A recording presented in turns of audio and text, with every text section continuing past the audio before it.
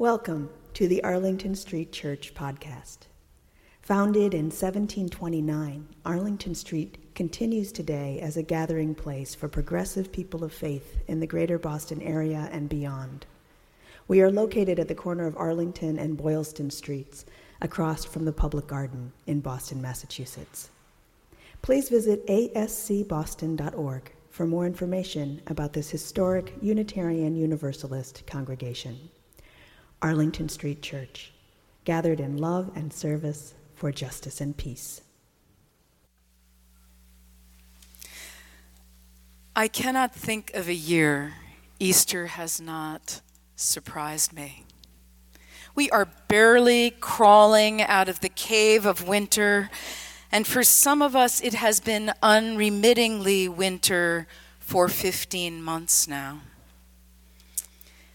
And yet Easter comes, ready or not, as the earth, tipping toward the sun yet again, bravely sends forth green shoots from the brown wreckage of fall and winter, and the sky clears to a perfect blue.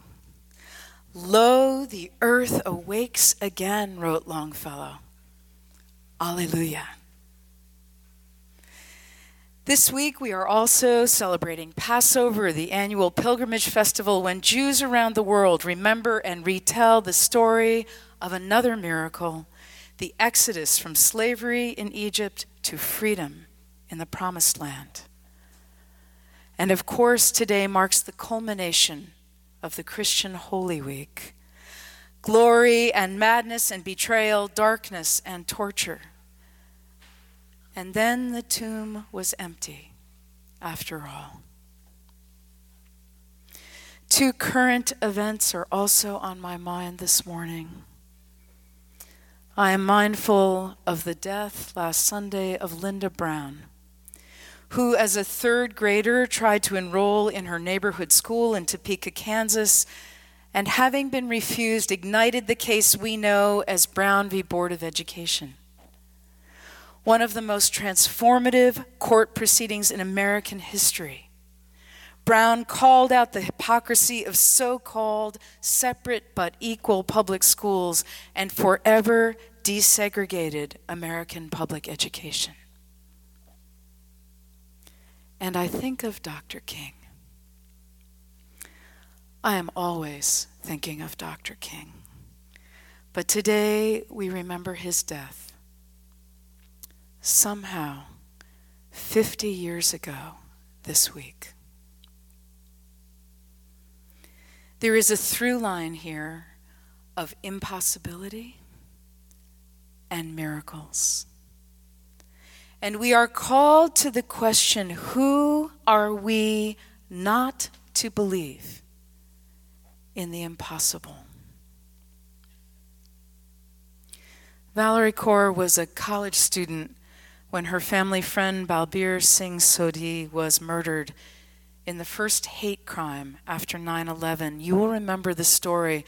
Balbir was a gas station attendant. He wore a turban, a Sikh who faithfully observed that gentle religion of nonviolence and peace. His killer, twice ignorant, mistook him for a Muslim and believed that justified the killing. Valerie Kaur, now a lawyer, filmmaker, and author, has given her life to activism for civil rights and for love. In September of 2016, after the annual remembrance of Balbir's life, Valerie and Balbir's brother, Rana Singh Sodhi, decided to call Frank Roque, the man who had murdered Balbir, in the hope of breaking what Valerie calls the cycle of violence that feels endless.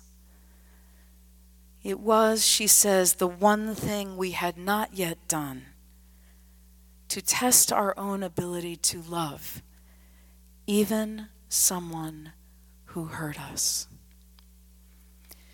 Reaching the murderer in his prison cell, Valerie at first feared the call was a terrible mistake. Frank was only willing to say he was sorry for what happened and that we must also be sorry for the thousands who died on 9/11. Then Rana spoke. He thanked him for saying that he was sorry. and told him that a few years before, when he had seen Frank's wife and daughter in town, he had invited them to dinner. That broke through. "I want you to know from my heart," Frank Roque said, "I'm sorry for what I did to your brother. One day when I go to heaven to be judged by God, I will ask to see your brother, and I will hug him, and I will ask him for forgiveness."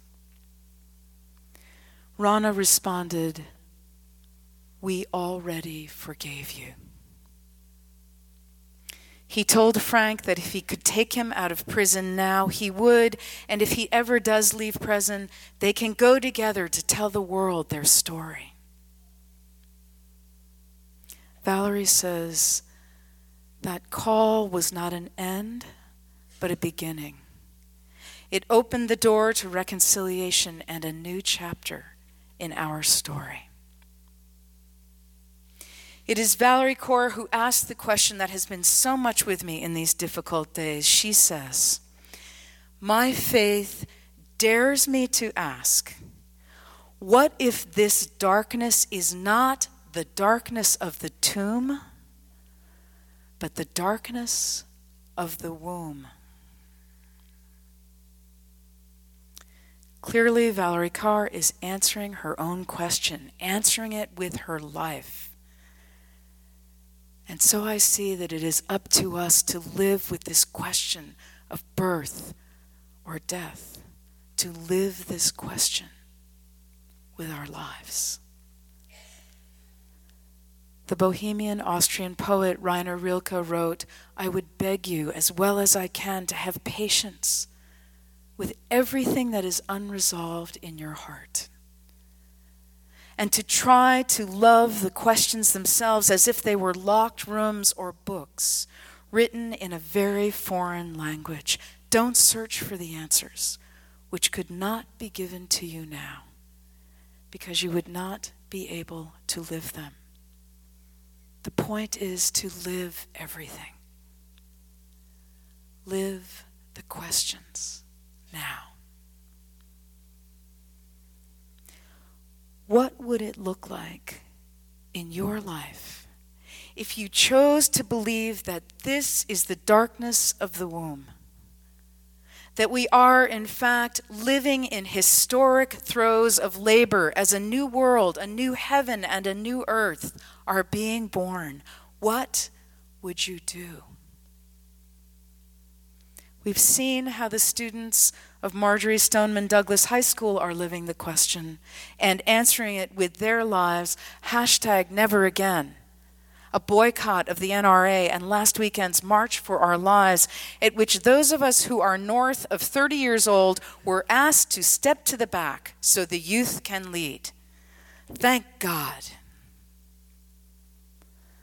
Across the half-century, Dr. King speaks to us of his foot soldiers, the 250,000 ordinary citizen who risked threat of personal harm to magnify the impact of the 1963 March on Washington, each playing a small but vital role in the passage of the Civil Rights Act of 1964 and the Voting Rights Act of 1965.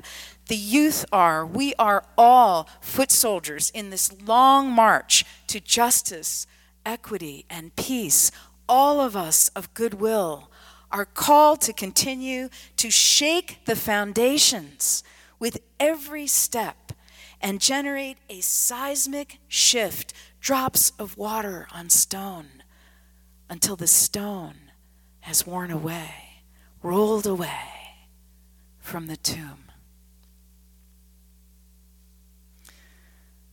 Iris Long had been a PhD organic chemist at New York's Sloan Kettering Cancer Center, but when the AIDS crisis erupted in the mid-1980s, she was living quietly in Queens with her husband, a stay-at-home caregiver to his mother. On the nightly news, she watched the TV coverage of ACT UP, the AIDS coalition to unleash power, as they staged outrageous protests, stopping traffic, forcing themselves into people's offices, and chaining themselves to people's desks, demanding treatment. Iris Long knew no one with AIDS, did not even know one gay person. But she marched herself into ACT UP headquarters and offered to teach them what she did know, which was a lot about the complex range of drugs that was being used to try to combat AIDS-related illnesses.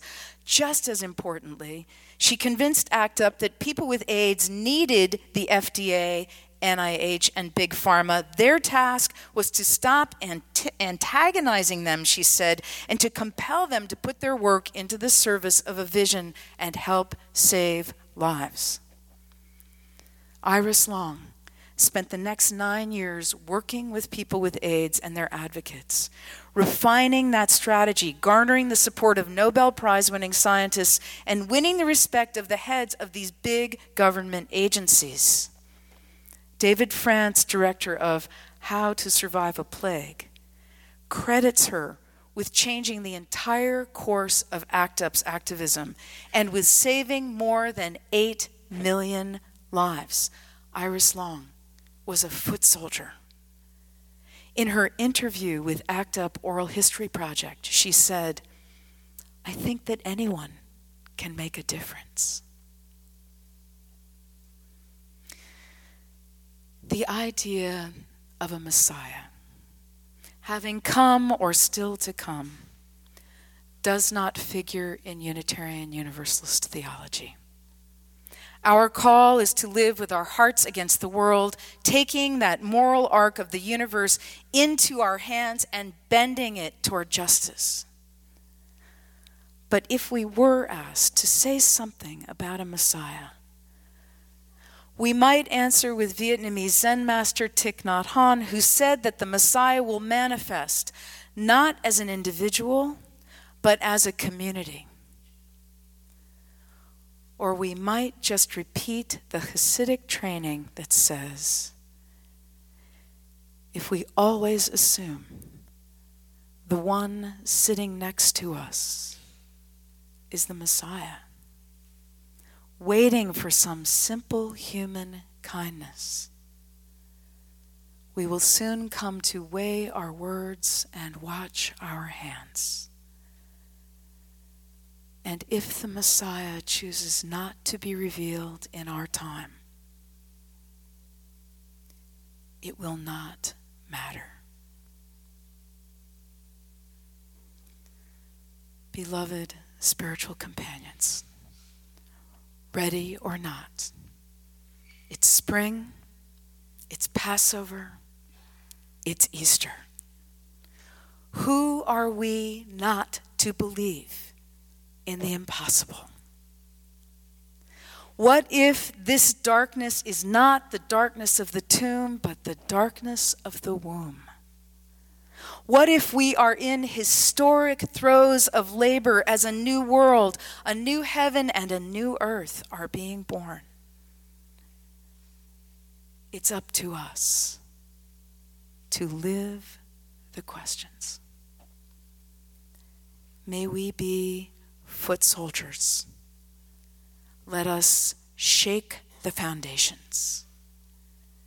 May the stone be rolled away. May we live in such a way that if the Messiah chooses not to be revealed in our time, it will not matter. Amen.